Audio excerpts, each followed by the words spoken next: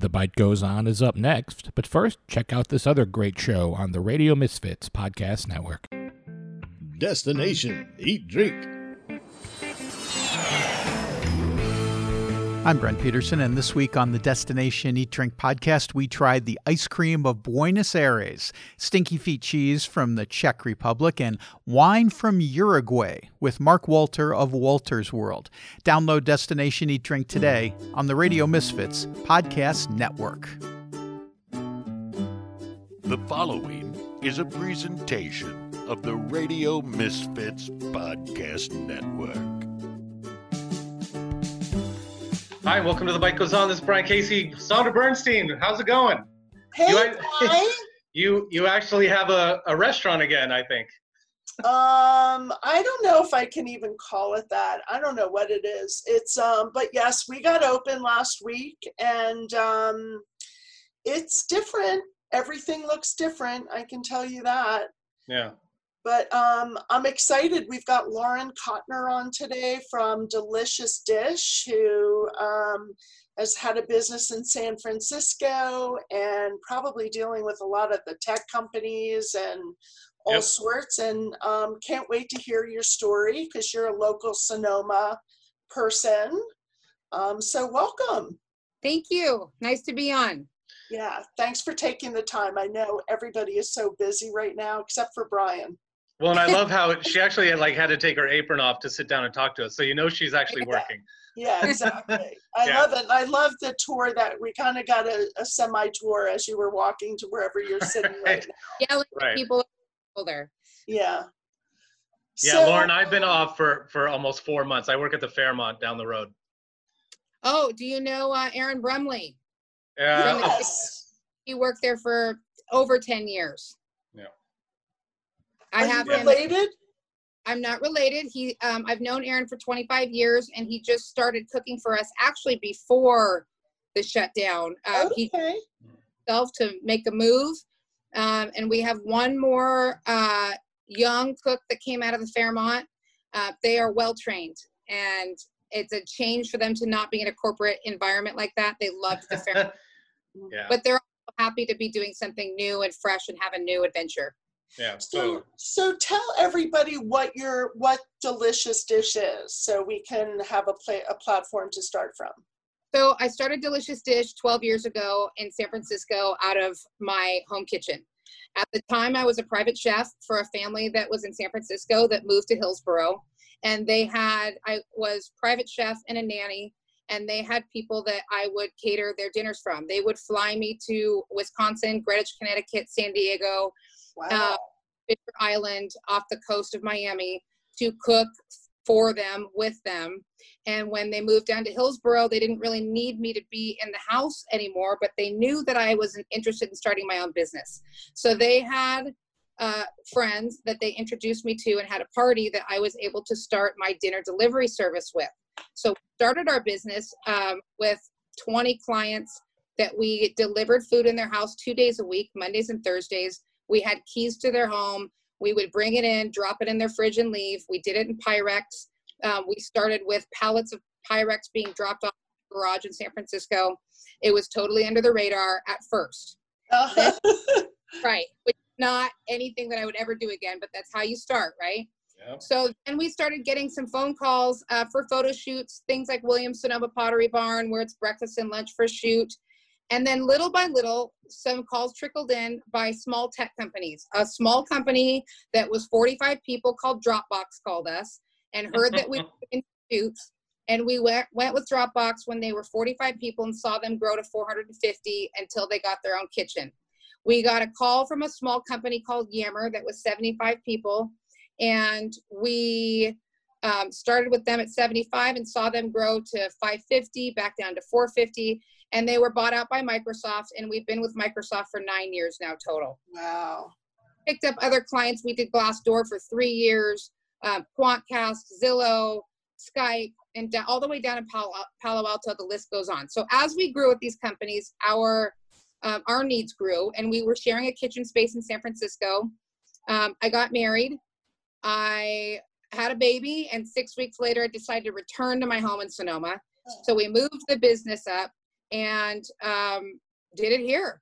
I went to the kitchen where Wild Time Catering was on Railroad, that's now Harvey's Donuts, and we just kept building and adding and building and adding until this place where Carrie Sports Grill, and I knew it as Rob's Rib Shack, it opened. Right. So here we did a bunch of little piecemeal things to the building to try and paste it together to fit our catering needs.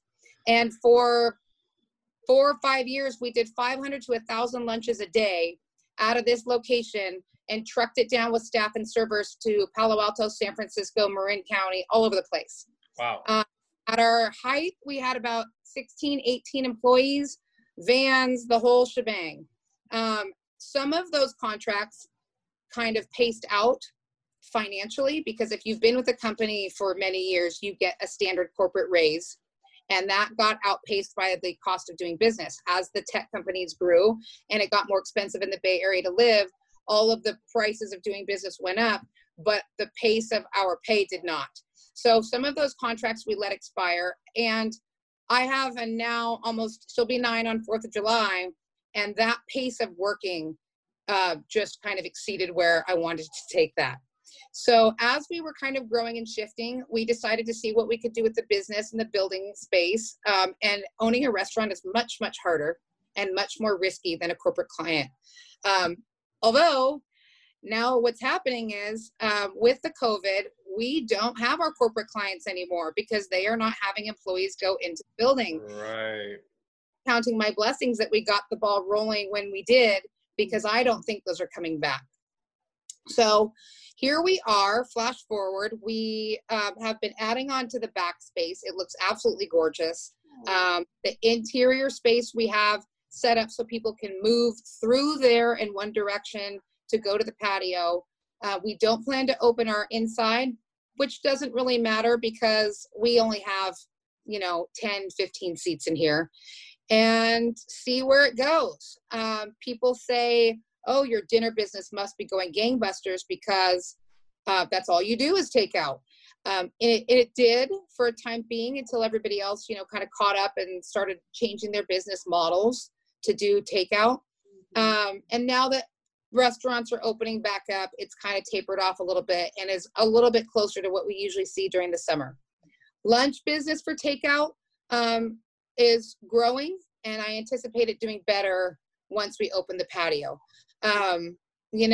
People ask us how we're doing financially. Just as I walked out, they said, how are you doing like this? And I said, well, keep in mind, we've lost all of our corporate clients, all of our winery contracts, and all of our catering for the summer, which we don't do a booming catering business, but it certainly helps get us through that slow winter. Yeah. Right. So here we are. We're thrilled to open. We're so excited. I feel like what we opened before was a soft opening. And now we're going to have a hard opening mixed with all of the new procedures, which, because we never closed, it's not going to be a crash landing because we've had to adapt to all the change in the first place. Right. So I think we're there, but we're doing all the things restaurants do, like hiring staff, training them, and all of that. So we will see. We hope the reception is kind to us. I think it will be. Yeah. So, you are going from where you've been cooking one dish with probably vegetarian or vegan option. Yeah. And now you're going to be presenting a whole menu or the same kind of thing? So, we started the dinner delivery piggybacking off of the menu that we were serving for the corporate buffet every day. So we were cherry picking some items that we knew would be more, family friendly for here. Now we just go with some best sellers. We have a format, an Asian day, a barbecue day, a home style day, a salad day, etc. So we're still doing that and changing the menu every day for dinner. For lunches, we have had the same format every week for the last 6 months, which is a fried chicken sandwich, a banh mi, some kind of a hot sandwich like a hot dog or a meatball sub, a few salads, a vegan option, and during the winter soups. We've picked some best sellers from there. So we'll have, we have the happiest meal, which is a mission style bacon wrapped hot dog with grilled onions and jalapenos. We Oh serve it my with yeah, we serve it with a bag of chips and a tecate out the door or for here. We're doing 2 fried chicken sandwiches with Meyer lemon mayo, heirloom tomato, lettuce, and pickles, and then another that is avocado, a poblano relish, buttermilk ranch, and pickled onions. We're doing 2 gyros, which are, I'm Greek. It's close to my heart. I love those. Yeah. Yes. So we do a vegan one with green olives, pine nuts, and a green harissa and falafel. And then a chicken with oranges, pea sprouts, and ricotta salata and fennel. Yum. Yeah. What else do we have? Vietnamese sandwiches. We're doing a Hanoi grilled sous vide flank steak with pickled shallots and snap peas and a Maggi mayo. And then another, which is sriracha aioli, chicken fried spice, and a pickled daikon and carrot. Yum. And sticking with some classics for salads, we found people still love a Chinese chicken salad, a Louis, and a vegan tofu bowl. Mm-hmm. Okay. We got a Strauss. I was going to say for those listeners out there that are just salivating right now, Right. you can go to Instagram and go to @DeliciousDishSF. Excuse me, DeliciousDishSF, and you can actually look at pictures of some of the food that she's talking about. It looks amazing. The best picture that's up there right now is our crab melts. We have Dungeness crab melts on a brie with a cheddar slice and heirloom tomato and shredded lettuce, and we serve them with Utz's crab chips. Oh yeah, I'm looking at it. I'm looking it up right now. We got a soft serve machine, which has been a thing of nightmares. It's what Xanax was created for. Wait a minute, what does that mean? Oh my God. I had nightmares about assembling and taking apart the soft serve machine. People just said it's just horrendous. It actually wasn't that bad. I'm more savvy than I thought that I would be mechanically. So we have the Strauss soft serve, and we're serving it with dark chocolate, and then we have a salted caramel and caramel corn, and then a maple walnut that we put on there. So And then with soft serve on a cone or in a cup? both. Both. Okay, nice. And we're doing some floats, including we're getting sweet scoops, salted caramel ice cream, and we're pouring a Guinness over it. So we're doing Guinness. Oh my God. Yeah. That's awesome. Yeah. So I just have a question just because it's my nature to ask, but how do you know on your dinners how much to make? How many orders to make? Because So we send out our email we put an ad out in the IT. It comes out on Fridays. That's a hit or miss, but there are people that are reminded to order, and there are people that don't, on Instagram, they're not going to look at the email. But we have a list of 2,600 people, and we send it out every Sunday, and I can see how many people have ordered. The orders come in on Sundays. They know that if there's something they want to see, they should probably order it in advance because we have sellouts. So when numbers come up today by about 11 o'clock in the morning, I know how many approximately are going to order beyond that. For ordering food, I just know how much we've been selling of a certain item. And then we either have a few at the end of the day to sell, or we're completely sold out by a certain time. We also have our biggest day is fried chicken. People cannot get enough of fried chicken. And isn't it crazy? It's absolutely crazy because you can get it absolutely everywhere. Everywhere. But honestly, there was a day that we did fried chicken, and I was referring people to Tri-Tips. I'm like, you can't get enough of it. Yeah. Everybody has their opinion on how fried chicken should be made too. So exactly. And I don't even get into that conversation with the chefs because, of course, they think ours is the best. And, I'm not one to argue there. I don't want to get in trouble with my guys. No. But people, it's interesting because I think during the pandemic, it was such a comfort for people to want to have fried chicken. For sure. Yeah, I couldn't believe we did the very first pickup we did at Sweet D on the Friday, Fried Chicken Friday. We had so many orders. There was just a line the whole time. I was like, wow. Fried chicken day, we have sold out every night. Like you said, it's summertime, it's hot, people are getting out of their houses, they might not be into it, but we have a capacity of 35 larges and 120 smalls. That's 380 people's worth of fried chicken. So we are frying 900 pieces of chicken and getting it out in 3 hours. It's insane. It's insane. Do you guys have one of those fryers where you put it down and it's almost like a pressure cooker with oil? Like Lucky's does. They Yeah. have no, we don't have that. We do it old school in rondos. Oh, wow. Oh, in a rondo. Do them in rondos. Oh my God, we're doing it in our fry basket. Yeah, our fry basket's smaller than your fry basket, probably though. Yeah, maybe. I think that's how they're doing it. It's been a while since I've watched that. But so are you, other than the fact that the world is upside down, are you happy with your business? I mean, you're glad you moved back from the city.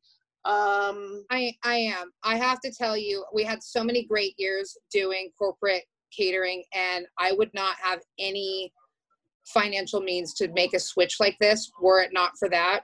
But I used to wake up at 3:30 in the morning and be at work by 4 a.m.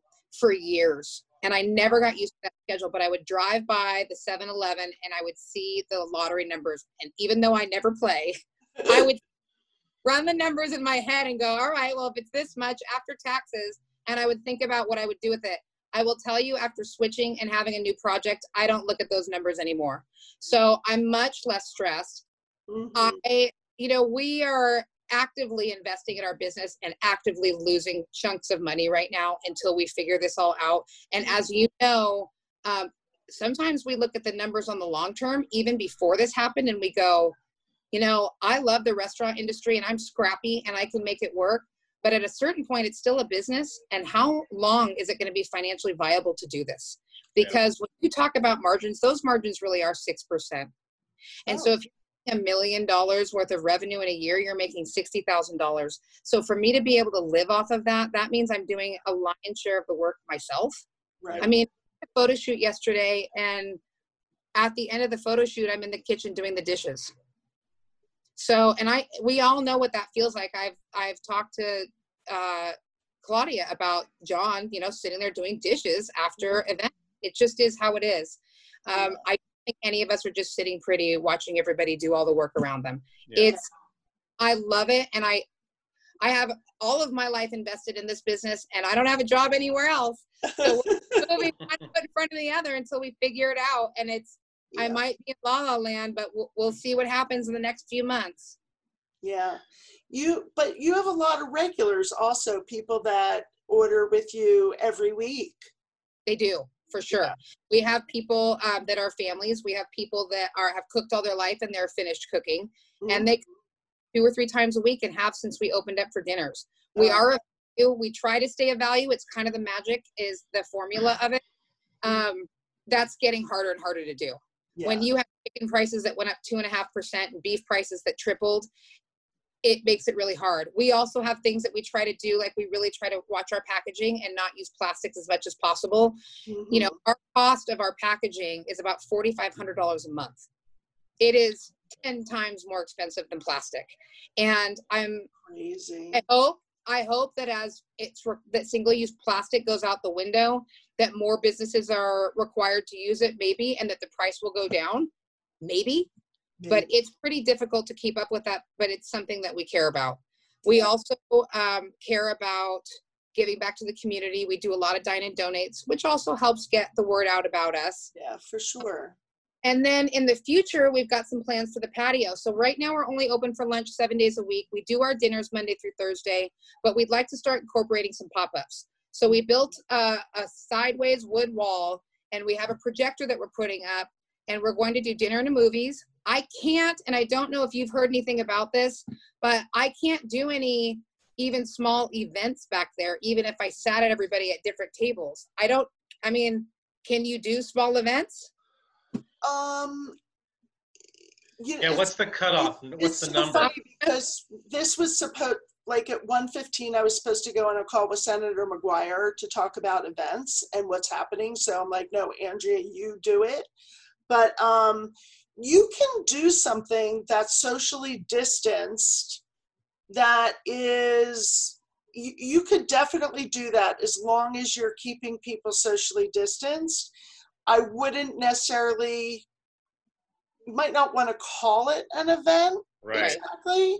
So here's what our plan was. If we do a dinner and a movie, you know, I can't have an event necessarily, but I can reserve my own tables. Yeah. So if we special seat, we did 2 seatings a night, a 6 and an 8, and I have, you know, 8 4 tops and 1 2 top. We can reserve those out, do a prefix with a bottle of wine, have a do it that way. So we have plans to do that this summer. But and then it's too late out at 8. I know I'm gonna see how that works because it's more of a, have you ever been to foreign cinema in San Francisco? Oh yeah, I love it. We used to do it at Sweet D. Yeah. So it's foreign So cinema, fun. so it's darker, but it is still ambient. Yes. So I have to sit out and see what's happening because it might be more of a late fall thing where it's still a little bit. So we'll see about that. Wait, Lauren, what kind of movies do you have a list of movies you want to show? You know, I'm kind of a cult classic kind of a gal. Yeah. So we'll take a look at that and see what we can put out there. Wait, so what does that mean? Like Rocky Horror kind of stuff, or you mean? Yeah, along those lines. I'm gonna keep it under wraps and see what we can. Okay. Oh. Yeah, and I don't know, like, all the things, like, we just did it, like, I mean, also, like, Noodle Spring, I would put up Kung Fu Panda because it was just the kids would come and they would like it, but I would just, like, rent it on Netflix and put it out there. I don't think you're really allowed to do that. We have a blanket license for the year, and it costs like $670 to get the right. But for the year. Okay, and then you get to pick. They have a big library. Yeah, that's cool. So then, back when I was first starting in San Francisco, I worked with Anthony Mayant, who did Mission Street Food, and then went on to help Danny Bowen with Mission Chinese Food. And it was right when they moved from the food truck to the Chinese food restaurant at 18th and Mission. And I got to do a night there, and I loved it. It was so fun. And what I really liked about that, aside from the fact that they were charitable, that was important, but I love the idea of pulling chefs to have them do their own night that's outside of the box of what they usually do. I think it's a great opportunity to bring somebody into my restaurant, but also highlight what other people like to do. I don't have that much ego about what we do. I do believe food is food. So I don't somebody else using the space. One of our cooks does some pretty famous pozole here in town. I've offered her to do a night. She's on the fence. But we have a young chef that came out of the Fairmont. He's 21 and he's got some ideas up his sleeve. So the idea would be that they would come in, they would promote it themselves on their social media. I'd promote it in our outlets. They'd pick a menu. We would probably supplement, bring in some staff, and then there'd be some overhead coverage, and then they'd walk with their cash with the idea that they would pick a donation and then donation a portion of the proceeds. So we something along those lines here too, and just use the space. While my daughter Maisie is still young, I'd like to see her some hours of the day. So can't open for dinner all of the time, anytime soon. There's plenty of time in life to do that. So I'm trying to keep our heads over water, come up with some fun ideas, try and offer something that is for locals. And if somebody drives by and they want to come in, that's great. And see if we can make it in a few months. Yeah. How did you pick your daughter's name? She would kill me, but I had a dinner delivery client in Hillsborough, and her dog, she was British, and her dog was named Maisie. Okay. I thought it was after Maisie Starr, the singer. But it's an adorable name. Yeah. And Joe is her middle name, which she hates because she thinks it sounds too country, Maisie Joe. But my in-laws are from St. Louis, and they kept asking me, what are you naming your daughter? What are you naming her? And I wouldn't tell them because somebody always has some bad memory of some girl they once knew. So I kept it under wraps, and my mother-in-law sent me an email and says, what are you naming her? And I said, we are naming her Prius Taliban Cotner. Oh my God. Never asked. I love it. Now, where did you meet your husband? I met my husband at a bar called the 500 Club in the Mission District, where most reputable people meet their spouses. Is that true? It's an old punk guy bar in the Mission, and he walked in, and I was there. Okay. And that's sometimes. And Because what? he hit it off immediately. He's lived all over the country. He has never lived in a small town. He has only lived in big cities, New York, Baltimore, Austin, Dallas, and he actually has a law degree from SMU. I'm here. Oh, so he has his law degree. So when I met him, he was working at UC Hastings, and he has a restaurant background because, like anybody that goes to law school, he had to work his way through. Right.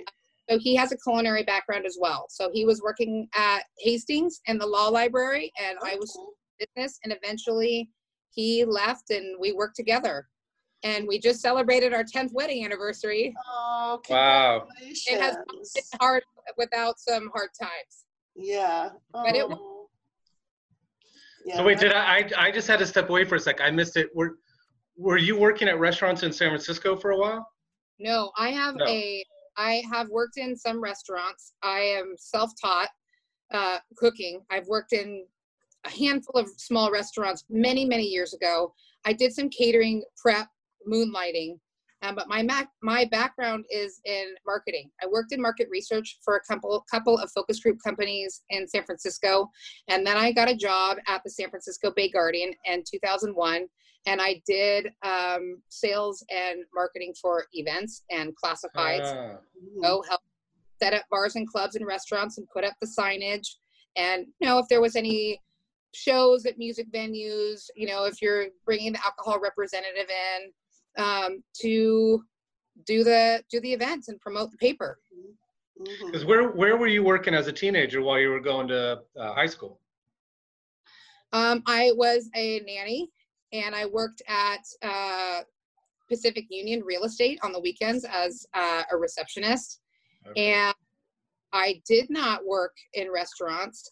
The first job I ever worked cooking is when I was 17 and I graduated high school. I'd saved money and I went to Europe, and I was supposed to stay for a short amount of time, and I stayed a little longer because I worked in hostels and grocery shopped for food and cooked food at the hostels at night. And I worked for one hostel that was in Prague, Vienna, and Budapest. Took the train back and forth to go work for them. And kind of lied my way through it. And when I came back to Sonoma, I maybe had fibbed to a couple of restaurants here that I had more experience. And my mom always told me, fake it till you make it. So that's right. I did it. Can you see how Sonoma has changed so much? I mean, has it changed? I'm going to tell you that I'm going to be 44 in a couple of days. And so that means that I've been around in Sonoma since 1979. I'm a little bit too young for all of the people that remember, jumping off the rope swing on Verano and that are still lamenting it. And I get that, but I grew up as a child of the 80s. I'm 10 years old in 1986. And it was always a wine tourist town for me. I mean, those were back in the day when Don Sanchez from Channel 7 would come down and they had a big to-do for the Vintage Festival. And that was bigger is now. He used to come visit me all the time. Yeah. Yeah. I mean, so I grew up with it being wine tourist town, and for me, that hasn't changed. Who comes to wine tasting has changed a bit with the tech industries. I see girls that are wearing kind of rayon club dresses and leather platform heels, and I'm like, what are you wearing to go wine tasting? Those heels are gonna sink in the mud. So that has changed a little bit. I do think that because Sonoma, I don't think has changed enough a little bit. I know that that's always going to be some trouble because there's people that want it to be exactly how they remember it, and they've already say that it's changed a lot. But I feel like if we're going to try and preserve a little bit of tourism, we need to let a couple new ideas slip by every once in a while. Yeah. Otherwise, it might just kind of be a one and done. And that wine industry is getting younger and younger. And the people that came here in the 80s might be 80 now. Right. So if we don't start getting some people, and that doesn't necessarily mean pander to millennials, but unless we get a couple new little things every once in a while, they've been. Yeah, I totally agree. Yeah. I still hear people talk about, oh, I remember when the feed store was on the plaza. Sure. What? They had a great where the red grape is. Yeah, their eggs Benedict was amazing. Yeah. But you know, that was a while ago. Yeah. Yeah. 90s. Yeah. So what are you like during the pandemic right now? What are you the most nervous about? I mean, or are you? I am not too nervous for my own self and my family because we're very careful about masks and washing hands and sanitizing and spray and everything. We do the same practices at work. I mean, when people were worried about practices at restaurants, I said we are always carrying around bleach and spraying, and we do it even more now. I'm not panicked about that. I want to see my mom at some point who lives in Florida, and she is compromised. It's going to be a while. I think that we're in the long haul for this. I wish it was not so politicized and that people would get on the same page because it's going to be a long time. So what I worry about in the long haul for my business is that it's going to keep opening and shutting because we're not having any movement on the down. Yeah. I think it's just going to keep going. When people are talking about phase 1, phase 2, phase 3 of, or not the phases, but the surges. The surges. I've been told by doctors in the area that we might not see 2 and 3 because we're just hitting like wildfire. So I went to a restructuring meeting at my daughter's school, and there was a doctor there, and he just said, unfortunately, I think we're all going to get it. And he has his ideas about, if we get some kind of a vaccine, it'll be about as effective as a flu shot. And the people that are going to have to shelter in place are going to still have to shelter in place for a long time. Herd immunity might be 3 or 4 years. And I don't know if our industry can sustain it. I don't know either. Especially before this happened, we're talking about tip credits. We're talking about the antiquated system of tips and people don't like them in the first place. We're talking about people that feel like they're not getting a living wage versus the restaurants that feel like I can't charge $50 a plate. It's a strange industry to be in because we're all kind of holding on to our hats and glasses all the time, every day. Right. So I don't know, much like, music venues and are close to my heart, and they're going away, and they have been for a long time simply because people don't see as much live music and it's too expensive for them to remain. So what happens when live music venues go away? We don't have very much live music. We don't have the arts. What happens when small restaurants go away? Where, it's fine that Panda Express is going in, but it might just be Panda Expresses. Right. Right. Yeah. I look at it so many different ways. I mean, we're at a third capacity right now. When we opened on this past Wednesday, we got 9 tables out of like 24 on the patio. Well, and you're not using your bar stools either, right? Or the lounge. No, the inside's not open at all. Yeah. It's not open to guests. Yeah. But we got about 8 tables on the sidewalk. We got 3, 4, about 8 tables. So that helps a lot. But it's just, like telling people, put your mask back on.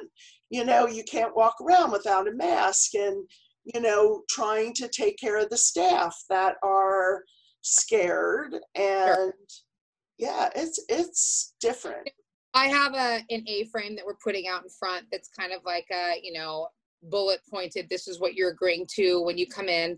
And it's so that they all know when they go in, and also a little CYA, because I've told them in the mornings when I temp the staff, I have them sign off on a piece of paper that looks like a photo release form so that they are reading what they're supposed to be doing for their own safety every day, and they have acknowledged that they're complying.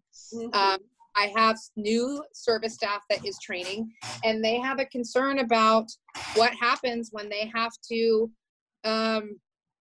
remind people to wear masks, or kids to not convene and play and run around.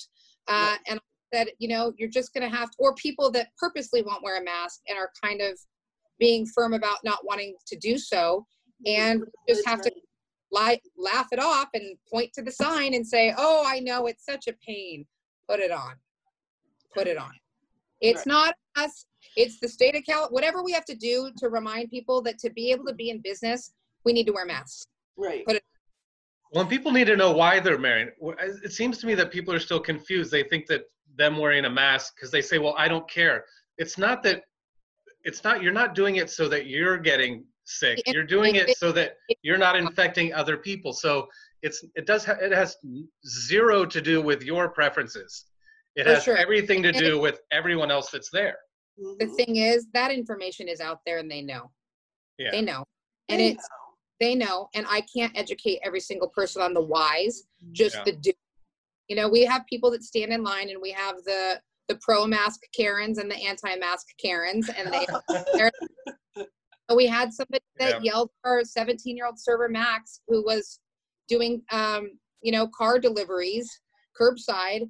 And there was somebody outside. He was distanced. He was standing in the parking lot, and he was not wearing a mask. He had one. He was going to put it on when he came up to get his food. And somebody pointed at the man and yelled at Max and said, "Are you going to serve him? He's not wearing a mask." Well, he's also on the outside of my building. He's so distanced, and I can't make him. Right. In the building, I can, and I'm not tough. Yeah. I'm walk kitchen and tell somebody what they're supposed to be doing so that I can see this and we can all stay safe. My biggest, we have bussers and servers that do completely different things here, and they're bussing most everything that we have outside and bringing very little inside. Still using compostables, still using as little of that even as we possibly can, but keeping it safe. But the dishwasher, I was doing the dishes after that photo shoot yesterday, and it just blows everywhere. So we have the mask, we have the shield, we have the plastic aprons that go over the regular aprons to be changed regularly. That's who I see is in the front lines the most, so far as having the most exposure. Yeah.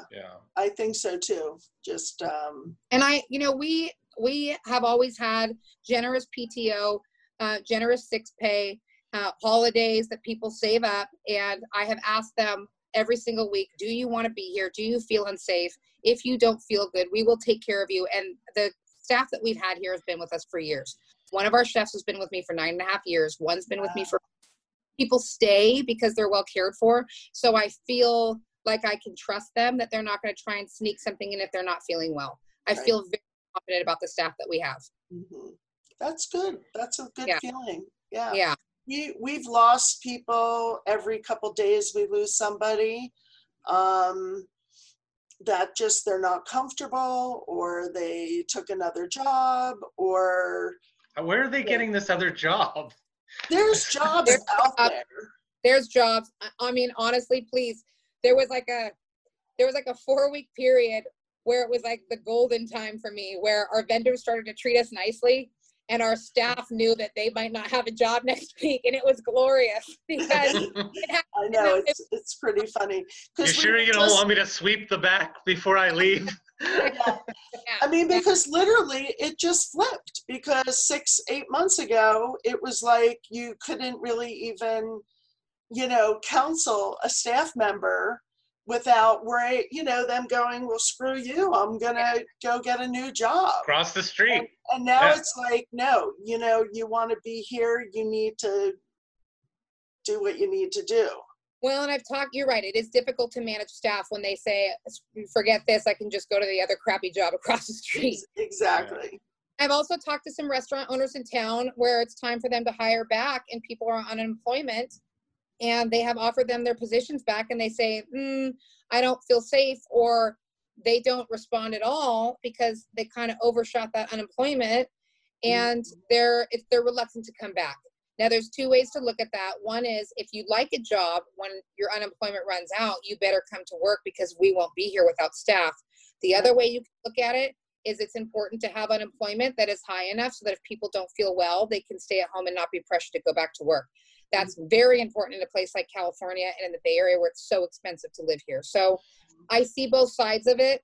But our economy just took a big hit, and second and third waves, none of us have the money to do it. And all of the money has been doled out, some of it inappropriately. And so there isn't a second round of that really. There's not infinite rounds of bailouts. Right. Did you get a PPP loan? I did get a PPP loan, and it's seemingly much smaller than other people's that have similar sized businesses. But it's okay. You know what that PPP did for us was not put us in a fantastic position, but it allowed us, it didn't replace the lost revenue for the summer that replaces the lost revenue in our last winter, right? So we're not going to be even Stevens when it's over, but what it allowed us to do is it bought us a couple of more months, and it allowed us to finish nailing in the last nails of this back patio so that we can open and do the best that we can under the circumstances. Yeah, that's great. Well, definitely it helps since they eased up some of the requirements, you know, as far as what you can use the money for and the timing. So that's been amazing. Yeah, for us, I mean, it was based on 8 weeks of payroll last year, and we went through it within the 10 weeks. So we're done with that. Okay. We did not have enough to drag it out. So we're done, and we did. It is forgiven, but it's already allocated. Yeah. Yeah, I mean, we were doing nothing. We gotten that money. We weren't really doing anything except for Cafe to Go. And it was like, why are you making us spend all this money when we have no business happening? Sure. So I'm going to have people in a truck sitting there. No one's getting food. Exactly. I mean, the idea is, I guess, that you're keeping people employed, and it's not coming out of unemployment, and that they'll have a job to come back to. But yeah, there's a lot of wasted resources out there for sure. Totally. Yeah. Oh, I know. I don't know. It's scary times. Yeah, I don't know what's going to happen either. Yeah. Let's not try hard to think about the all of these maps all over the all over the place and everywhere. I mean, I don't know. Yeah. 8-year-olds that are turning 9 on 4th of July have a lot more on their plates than we sure did when we were young. Oh God, we just got a survey. My daughter goes to school in Sebastopol, and we just got sent a survey the other day that we all had to take about how we felt about them going back. How do we feel about them doing distance learning? How safe did we feel they were at home as opposed to at school? Did we envision them wearing a mask in the classroom and in hallways, but not at recess? Or did we envision them wearing masks? I mean, all these questions are going through. So it seems like they're setting us up for sort of a hybrid school year where it's going to be half in school and half at home. Maybe. I mean, what's happening? The meeting that I went to about distancing our school that my daughter is at, there was a lot of tears because those teachers are already stretched a lot. People think that they're taking half days with the distance learning. Right. They're going to be so pushed and shoved all day long. And basically what the school and the doctors told us is we are hoping to get these kids in for a month just to get some camaraderie and some feeling of normalcy. And then they will probably have to go back to shelter in place at their house and do distance learning again. We're hoping for a month, and we're hoping in that month we can greet them, we can love them, and we can retrain them on their Google Chromes and then send them back home. Yeah. You know, Maisie is living her life and growing up in a restaurant, which has its goods and bads. I mean, she was standing over my shoulder learning the square machine the other day, and she's 9 years old, and she knows how to pull a mean soft serve at this point, but she's also sitting in an office for 8 hours a day in a 100-degree kitchen, largely by herself because I can't help her. I can't do anything with her. So she's sitting here for 8 hours a day by herself, and it's terribly hard on them. Yeah. I was saying to some of the staff yesterday, I'm like, you know, your kids, when your kids, and these are young people, like, you know, when your kids are older and they're in school, this whole pandemic's going to be in your school books. Yeah. I mean, this is like stuff that there's going to be case studies, and it's it's going to become the history. I have a feeling it's going to be part Spanish flu, part Y2K in the history. Exactly. Like a serious deal, and also people went crazy. Yes. Yeah, understandably. So anyway, well, when are you open? Are you open every day? July 6th, we open the patio at 11 a.m. We're open 11 to 2, Monday through Friday. 11 to 2, 7 days a week, starting July 6th. Right now, we're open, serving lunches out the door as we speak. And then right now, it's 2 o'clock. They're about ready to roll into dinner service. So we've been open, but starting the 6th, people can come in, go to the back, order their lunch at their table. We have beer, wine, floats, lunches, and then of course, as always, the dinner's at the door Monday through Thursday. And still doing some catering? I mean, not so much. Had some requests, but remember when they said that it was required to serve food? You do know because you went to BR Cone. Well, BR Cone was a contract of ours that we had doing their tasting menus and their deli case. And the thing is, we got some requests from some local wineries to roll out these box lunches and these programs. And I thought, you know what? In a week, they're going to drop this. Yeah. Things are so fast. Yeah. So I've had a couple of requests for some platters and boards. We'll see. I might have better luck having it be worth it financially to book my own tables out on the weekends at night. Yeah, I think so. I'm going to forward this email I got to you today. It was really interesting, similar to what you're talking about as far as letting other people use the space. I thought they did a good job of how they broke stuff down and charging and things like that. So I'll send that to you today. Okay, great. Yeah. And Lauren, what did you do with all the Pyrex? So I sold it out to friends and family. And I'm not even kidding you. Our old operations manager, she hasn't worked for us for 5 years. She was just going through her house and she said, oh, by the way, I have all of this if you'd like some. And I looked, she sent me a picture, and there it was with the blue lids, the glass Pyrex. Yeah. Oh, God, it again. Wow. So I used to have a meal delivery service called My Organic Chef, and that's the same dishes that I would use. And so my cupboard downstairs is full of these dishes. And I used to get them there's an outlet store like in San Jose or something that I used to go pick them up at. But I love them. I absolutely love them. They've got the little pop top if you put something that's warm. Never want to see it again. That's awesome. We had some great clients though. I mean, one of our clients was Steve Young from the 49ers, and I had just had Maisie, and I pulled up in our old Toyota Sienna that we still use for city drops. And here I am with all of his food and a baby in the back because that's what you do. And she had messed her diaper. And I'm driving around in the van, and Steve gets in and he pulls her out of her car seat, takes her in, and changes her diaper while in the food. But it was very, out of the back of your car. Yep. Yeah. I used to take Abby with me on deliveries when she was younger. Yeah. Yeah. Well, and can I just read one? Number one, let me tell you that my mom is planning on coming to see you guys next week. She had no idea that your business existed. She lives in Novato, but she comes up I live in Rohnert Park. Okay. So she says she's going to go hit you up next week. She was excited to learn that there was a place she could go pick up meals.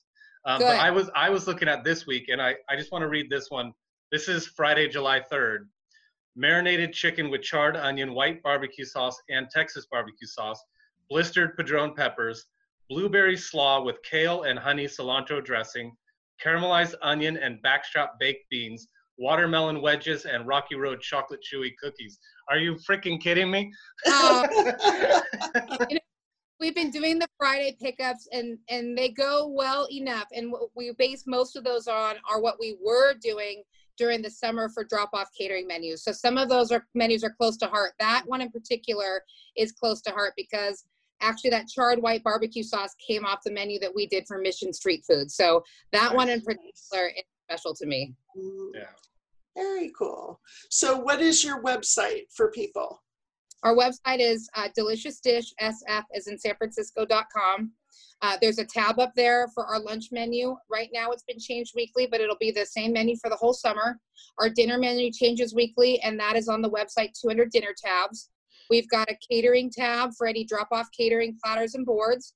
And our order line for lunches and dinners is 707-721-4231. We suggest that people order dinner as soon as they see a menu that they'd like to, because we do sell out, but they can order for pickup for lunches at any time. Mm-hmm. Very nice. Very cool. Lauren, God, it's so fun to hear your story. Yeah, nice to talk to people in the industry, find out what's going on. When you're and all the time, you sometimes miss that. So it's good to be face to face as much as we can. And I appreciate you having me.